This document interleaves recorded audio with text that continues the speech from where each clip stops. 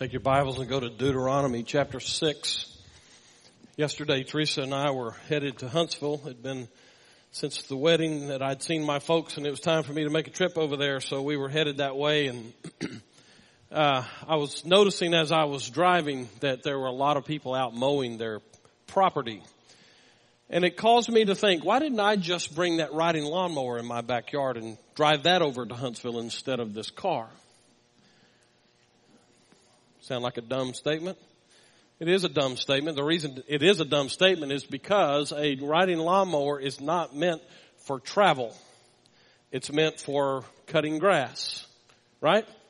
Sometimes the best lessons in life are the ones that are right in front of you that you need to make sure you're paying attention to. Here's the lesson of that, okay? We must, as a church, we must act on purpose with purpose. That make sense? If it makes sense to you, fine, you can go ahead and go, but I'm going to take about 30 minutes now and explain why that's important, all right? If you just want to stick around. Here's my deal. Churches regularly pack their calendars with church work stuff. And in the process of that, forget their primary purpose, which is to do the work of the church. Now, that may sound like doublespeak, but it's really not that at all. It's one of those fundamental lessons that as a church we have to get. Today what I'm doing is kicking off what I consider to be one of those critical pieces of my responsibility to help us as a church be purposeful in what we do and to stay on track with the way we do the stuff that we call church work, and really to avoid falling into a church work mode and leave out doing the work of the church, which is what we really ought to be about. In other words, let's act on purpose with purpose. Every year, I'll preach at least one sermon that has to do with this topic. And actually, the better way to say that is every other year, I'm going to preach 5 sermons that deal with this topic. And it usually is going to be around this time of the year as we begin to shift our thinking away from summer functioning and into the fall and the church year and the school year and back to life as we know it instead of the summer life. And it's a good time for us to come back and to remember what our purpose is. It's even especially important for us because in any given year, we'll have some people who will move away or some will pass away and others will come in, and our church, is always in this kind of breathing in and breathing out as it relates to membership. There's people that kind of cycle through, and it's always important that we come back and we remember what it is that we are about. So before we go into a church year, I'm going to take 5 weeks now. I'm going to take our 5 statements of purpose that are according to our Constitution, rooted in Scripture, and I'm going to take one per week, and I want to talk to us and make sure that we are acting on purpose and with purpose. So we're going to be in Deuteronomy here in just a little bit, but the whole series that we're going to be dealing with here is called Who Are We? And really it's Crestwood on purpose. It's Crestwood on purpose as to what our purpose is, but it's Crestwood on purpose as to let's make sure that what we do fits our purpose. When I was a kid, we lived in Ballinger, Texas. And if you don't know where Ballinger is, it's more or less the heart of Texas, the central part of the state. Little village kind of a town, and not a whole lot there these days to, be famous or anything like that. But in the late elementary, early junior high years of my life, we lived in Ballinger, Texas. My dad was pastoring a church there. And some key things about life and church life especially began to form in me during that time. One of the stories that grows out of that comes actually from a church family that our family was friends with. And they had a little girl, and I'm guessing she was probably 3, maybe 4 years old.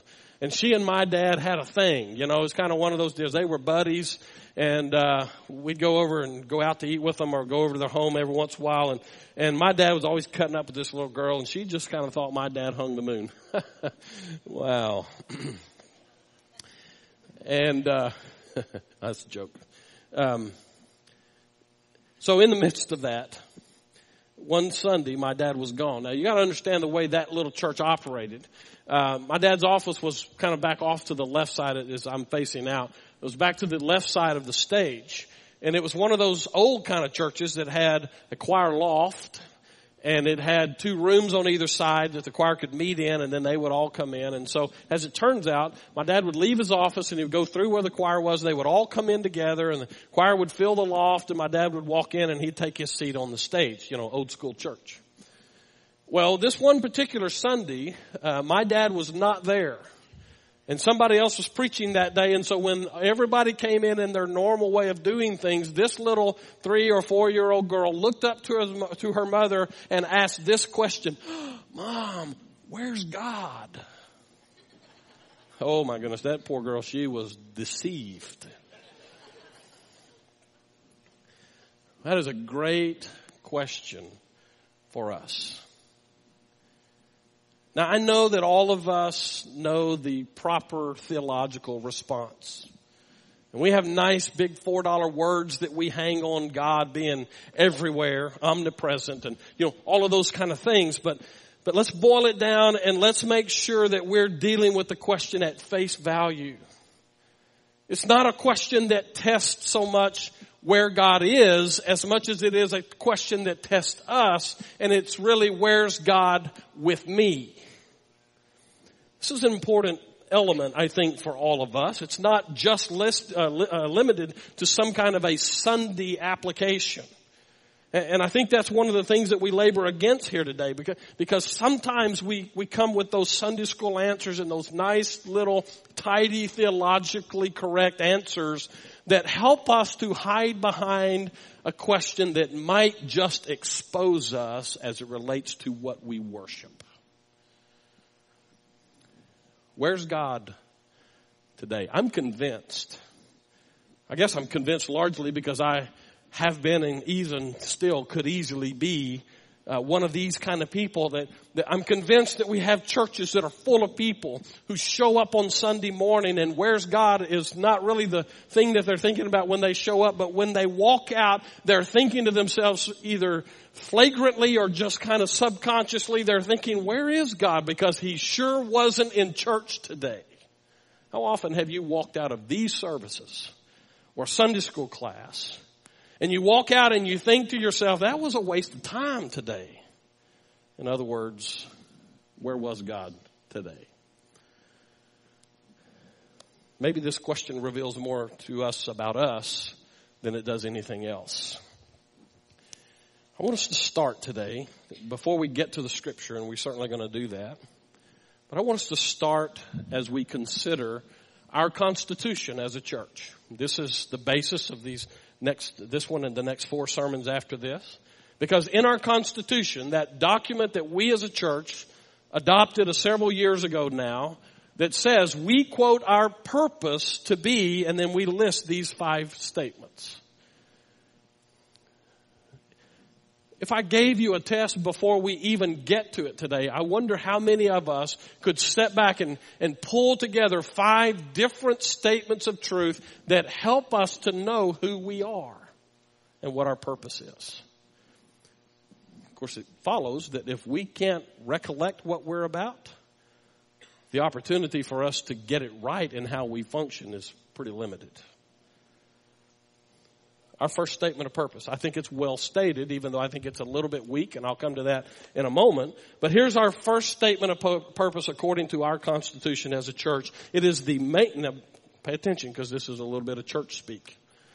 The maintenance of the worship of God and the observance of the Christian ordinances. Now that's a little churchy, okay? And it's okay. I'm not arguing with our statement. I helped come up with it, so I'm certainly not going to bash it too much because, I wouldn't do that about me, okay? So, yes, I would. But here, we pulled it down into bumper sticker kind of statement. Because most of us are not going to remember the churchy stuff, but we can remember this one. Just happens that all of these 5 statements we pulled down to bumper sticker statements to help us remember what our purpose is. So here's what it is. This first one, if we put it in our terms that we normally use, exalting the Savior. In other words, we believe that worship is a critical part of our purpose. Before I get to what I think is the weakness of it, I want to acknowledge some of the truth of what it is. Here's one of those things I want to hang out there for you, and I hope that you'll hang on to it. Here's another way of saying what we just said. Worship must be prioritized. Now that's applicable on a personal level. That's you personally. It's applicable on the corporate level. That's all of us. When we gather here to worship together, then we need to be able to do that in a way that is purposeful.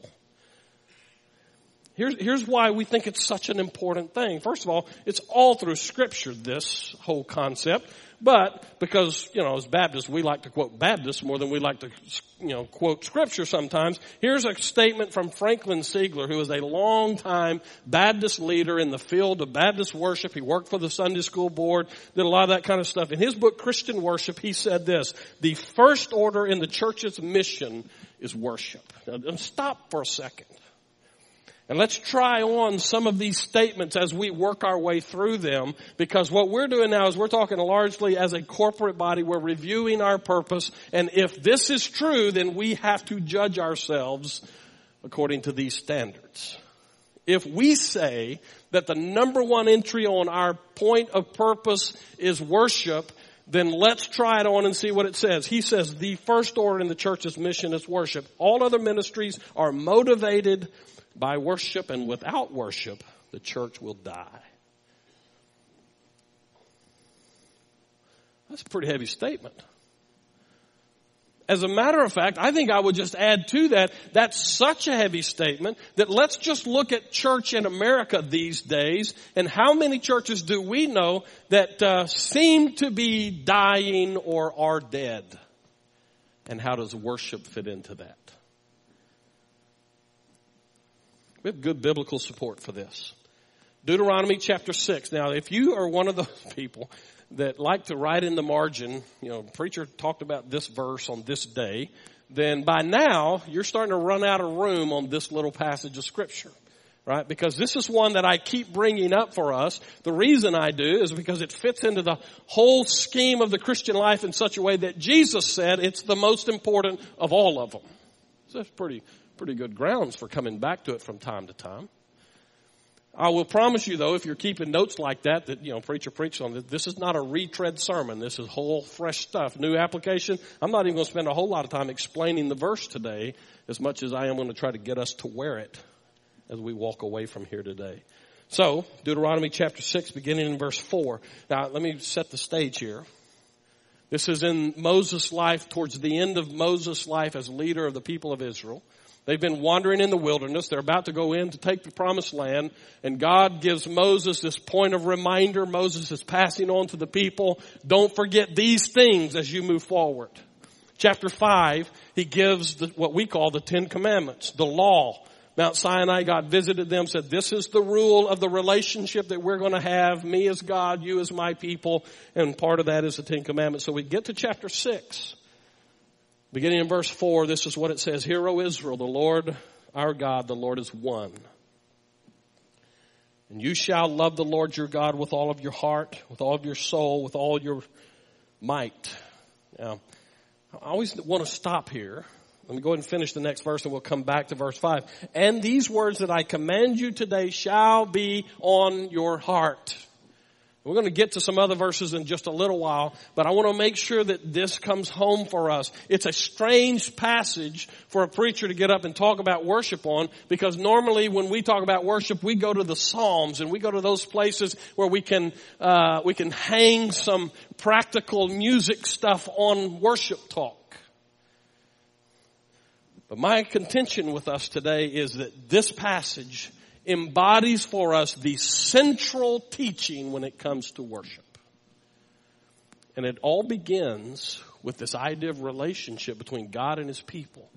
And in that relationship, God says to them, and Jesus later will say the most important commandment of all the ones given is this one: love the Lord your God with every part of who you are. Remember, those of you who have notes in your margin, that what we say about this passage every time we come to it is, this love is not the emotional feel-goodism of our day. This is a love that is a choice that is made. It is a legal term. It's a contractual term between one who has all the power and one who has no power. And it is the contractual agreement that says, on my part, I will take care of you. And on your part, you will prioritize me in your life. Love, in this context, means God says, I must be first. Actually, when you put it all together, he says, I must be only in your life. That's the basis of this.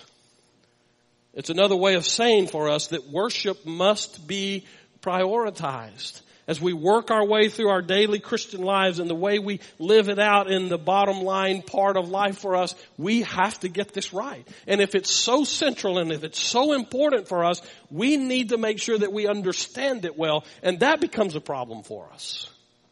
Because when we come to discussions of worship, we immediately want to go to music and music style. One of the most influential professors I ever had was a guy, Terry York is his name.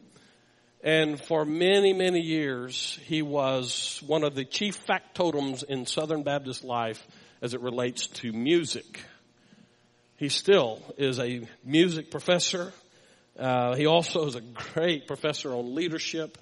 And much of the benefit that I received from my last level of formal educational training came at his feet. He gave this term. I don't think he coined the term, but he used this term in such a way that just made it kind of come to life for me, because I happened to be living through a situation in the church I was serving at the time, that he was he was throwing truth at me, and I was hanging these examples on everything that he said. He used the term about Baptist churches, not just Baptist, but that's our specialty, isn't it? So he was talking about the worship wars of churches. And the worship wars almost invariably fall to a discussion about music and music style, to be exact. So before we go any further, as we talk about getting this right and understanding the term that we're using, let me give you this to hang on to, even though I know that it may elevate the temperature a little bit for a few of you. If your definition or your idea of worship includes or requires music, you've missed the essence of what worship is all about. Now, that's a huge statement, because I can go back in my mind through numerous, probably dozens, maybe hundreds of discussions I've had through the years with people, teenagers as a youth minister, all the way through to these days as a pastor in a church at large, our large church. One of the things that we just immediately gravitate to, if we're talking about worship, then we're talking about the musical part of a worship service. Isn't that interesting that we even label these times that we meet the worship service? If we labeled this time based on your frequency of really worshiping in here, could we still call it a worship service? We might call it a distracted thought service. And some of you going, what did he just say? We might call it the let's think about what is for lunch service. Why do we call this a worship service? Why do we refer to the worship service usually as the music part of the service that we do? I'm disturbed by a statement that was made many years ago now by one of the great Southern Baptist evangelists of yesteryear. His name was Manly Beasley. Very influential person in my life and the life of our family. And I heard him say, or read it somewhere, one of the two, that he believed that the average Christian probably only really worshiped genuinely once or twice in their entire lifetime. I hope he was wrong about that. Would he be right in your life? When we come to talk about worship. And remember, the whole context of this sermon is we're talking about the primary of the 5 different things that we say we're about. The primary one, the first place one, the one that we got first on the list on purpose is we're about exalting the Savior. It is about worship for us. My concern is that worship might just be so misunderstood that it is a foreign concept to us. So I want to start, and I know that scares you because I'm a long ways into it, but let's start off by talking about what worship is. So here's the definition that comes from, this is a guy that, I don't know, he probably knows a little bit. He's relatively smart. Some of you will know him. His name's N.T. Wright. He's one of the great Christian thinkers of our day. Here's what he says in his book, Simply Christian. He says, worship means literally acknowledging the worth of something or someone.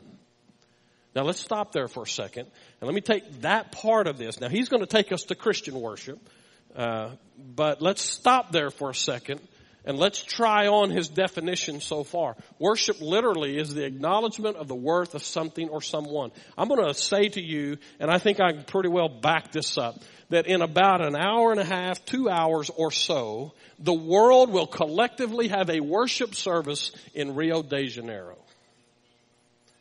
Because at about 2 o'clock or so, our local time, the kickoff for the World Cup final will occur in Rio de Janeiro. And this world, and many, many elements of it, are going to come to a screeching halt. Because people are going to worship at the altar of that sport. Now, let's don't be too hard. Those of you who are not soccer fans, I already told you last week I'm praying for you if you're not. But if you're not a soccer fan, let's don't be too hard on the world for the soccer seasons, because in just a few weeks, we're going to go into football season. And whether it's your college team or your pro team or your high school team, we're going to all start worshiping at the altar of the football god. Or deer season's going to come around and we're going to start altering. Okay, now I'm getting way too personal. I've said numerous times, once this week, our society in America has begun to worship at the altar of the child. So N.T. Wright gets us started by saying worship means literally the acknowledging of the worth of something or someone. The fact of the matter is we're all worshiping something today. He goes on to say it means celebrating the worth of someone or something as superior to oneself. Now, see, that's the part of it that now starts getting a little, none of us in this room would say, well, you know, soccer or football or whatever it is for you is more important than me. So maybe the definition that I'm given for worship doesn't quite hit us all that well. But what it does, if we accept Wright's approach to this, is it forces us to deal with the question, where's God? My suspicion, now I'm to the weakness of our statement that we have. My suspicion is that it's quite likely that what we tend to do is limit worship to what happens at church at 11 o'clock on Sunday morning. I don't believe we can sustain that with Scripture. And as a church who seeks to act on purpose, with purpose, we need to get this right, because part of our responsibility, and I'm going to tell you, this is the heart of your pastor talking to you now, our responsibility as a church is to equip people to live lives that are marked by worship. Not have great worship services on Sunday. We want to have that, but that's not our primary deal here. We want to equip people to live lives that are marked by worship. How do we do that? If we don't understand the term, or if we get off point on our purpose, then what happens is we begin to fill our calendar, our church calendar now I'm talking about, with all kinds of activity, that's church work, and we totally neglect the work of the church, which we're saying the most important thing is to help people worship. We got to get this right. So here's my working definition. Okay? I like it. Okay? I like my opinion about this. I like it so much, I hope to help you have the same opinion. Now, you don't have to. I'm all right with that. N.T. Wright, he'll give you all of the souped-up theological stuff. Okay? I'm going to give you right down on the bottom shelf how I think it works best. Worship is the appropriate response to an encounter with God. That's simply stated. It's the appropriate response to an encounter with God. We have all kinds of great examples of that as we work our way through Scripture. You remember Isaiah chapter 6? Okay, now I know that I'm late into it here, but you with me? You remember Isaiah chapter 6? Okay, there's your homework. Before the World Cup starts, go read Isaiah chapter 6. And Isaiah is confronted by God himself. The picture is the throne room of heaven. And how does Isaiah respond to that? The short answer is he responds in worship. And it is clearly what N.T. Wright pointed us to, which is, man, this one is superior to me, because Isaiah says, woe to me, I am a man of unclean lips, and I live with a bunch of dirty, filthy, rotten people also. You see, when you get a glimpse of God, that's easy to see that about other people and yourself. Worship drives this for us. It is the appropriate response to an encounter with God. That's why Aaron gave us those passages of Scripture. Genesis chapter 12, Genesis chapter 13. About Abram, who would later become Abraham. And as he worked his way through this obedience to what God had said to him, there were times that God showed up. And when God showed up for him, he stopped and he built an altar. Worship is the appropriate response to an encounter with God. That being so, one of the things that we have to get to is how do we make sure that we have those encounters? Okay, now this is one of those, try to twist the way we think and get some momentum going here to change some stuff. It is not about Brian trying to figure out how to get you to worship in a worship service. It's how do I have an encounter with God today? And tomorrow, and the next day. And it is this ongoing process of encountering God in life. The natural response, maybe even a better way to say that, is the supernatural response. Because if God's not in it, it's just stuff. Churches are full of people doing just stuff in the name of worship. It's the encounter that drives it. Let me give you this metaphor. I'm going to try to start pulling it down because I'm out of time. Wow, how did that happen?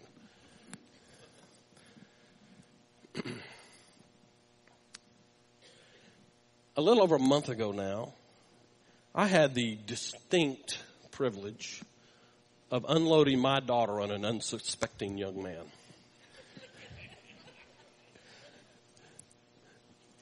Lauren got married. And it's been, sometimes God just gives you little pieces of heaven here on earth. I had a little bit of that last weekend. Lauren and John were here to visit for the 4th, and they were talking.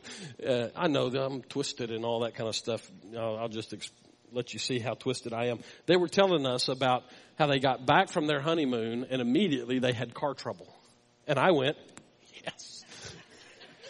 And then she said, so she's telling the story of how it all played out. And I'm thinking, see, I'm hearing what she's saying, but I'm thinking to myself, and you didn't call me. Yes. And then she comes to the golden line of the whole thing. We had to spend half of the money that we got for our wedding to have my car fixed. And I went, yes, thank you, God, for that.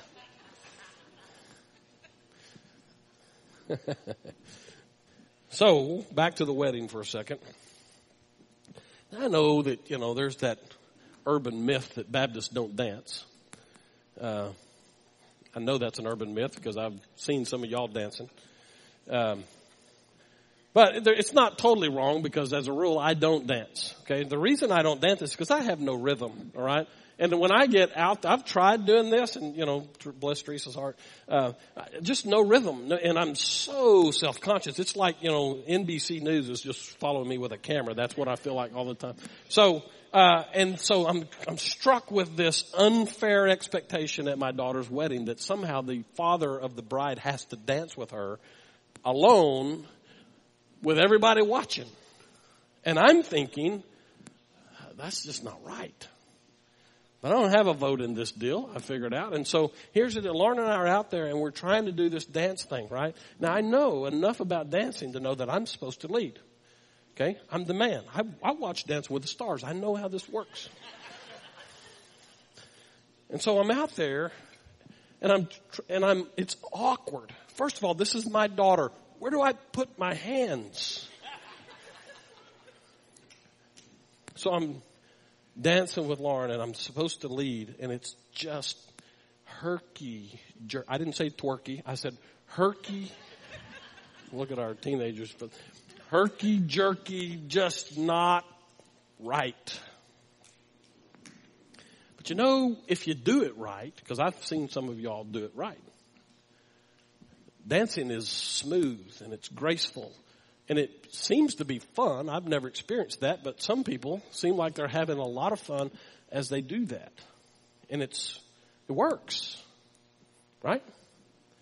I want to take that picture and I want to use it as the metaphor for worship. Okay?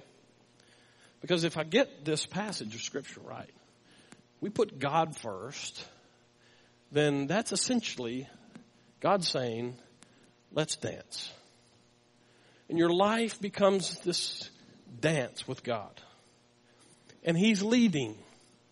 And because He's leading and because He knows what He's doing and you lock in with Him as you go about your life and you're moving around life's dance floor, it's good and it works. And there's a closeness with God that you get as you love Him, back to Deuteronomy 6. And it just works. And it's a beautiful thing. And even people around you begin to look at your life going, man, there's something about that person. Even though they go through trials, they still seem to be okay through all of that.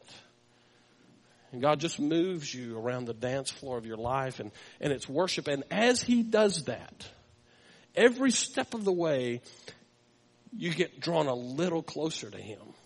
And you begin to see Him a little more for who He is than just what you learned in Sunday school or what the preacher talked about. And it becomes a personal experience. And so as you work with Him through life and that dance becomes more and more worship for you and your heart begins to tie into His and He walks you through it and His elevation in your mind goes even higher.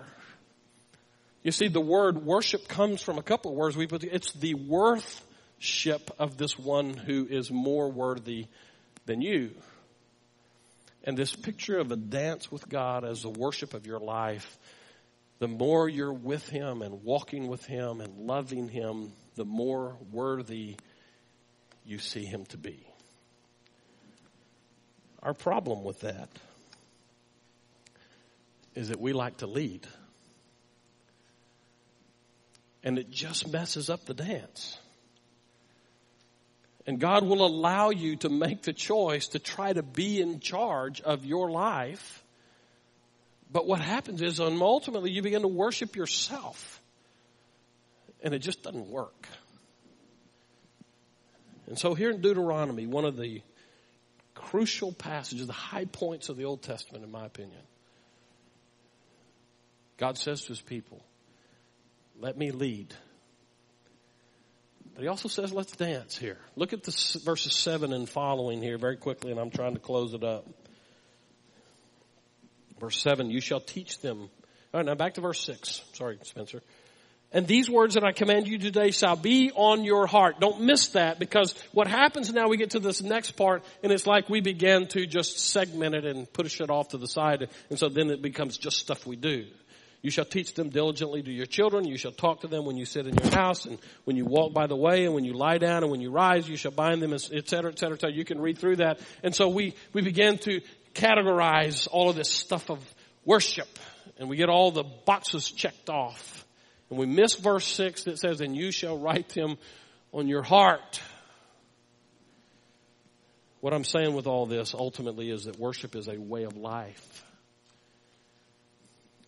Practice. This is taking this from a monk from many, many centuries ago. Brother Lawrence said something to this effect. It is practicing the presence of God in every element of your daily life.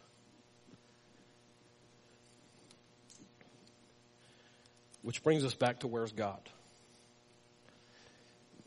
You know, if you get this right, it's going to matter in your life. True worship is a natural outgrowth of a life that is lived in fellowship with God. True worship is the outgrowth of a life that is lived in fellowship with God. It's not Brian's job to help you worship. If you come in here expecting him to have picked songs or types of music that you like, you don't understand what worship is. Because worship is not Brian's job. It's not my job. It's not your Sunday school teacher's job. It's not our job. Your job is for you to worship. And God says, let's dance. But he's going to insist on leading. Last statement that I want you to take home with you is that worship will get into the cracks and the crevices of your life. If you start this fellowship with God that leads to daily worship, it's going to get right down in there where you don't like it to get, like in your wallet and in your calendar and in your relationships, into how you talk and all of those things. And our job as a church is to help people live that way. How are we doing with that? If we got a report card today, how good is Crestwood at helping people worship? Whatever else happens, to Brian, to Aaron, to me as staff members, to you as a committee member, to you as a Sunday school teacher, to you as a program director in this church, whatever else you do, one of the things that has to be part of how we do church around here is we've got to find a way to help people dance with God. Who'd have thought there'd be a day when a Baptist preacher would be encouraging people to dance? Let's pray.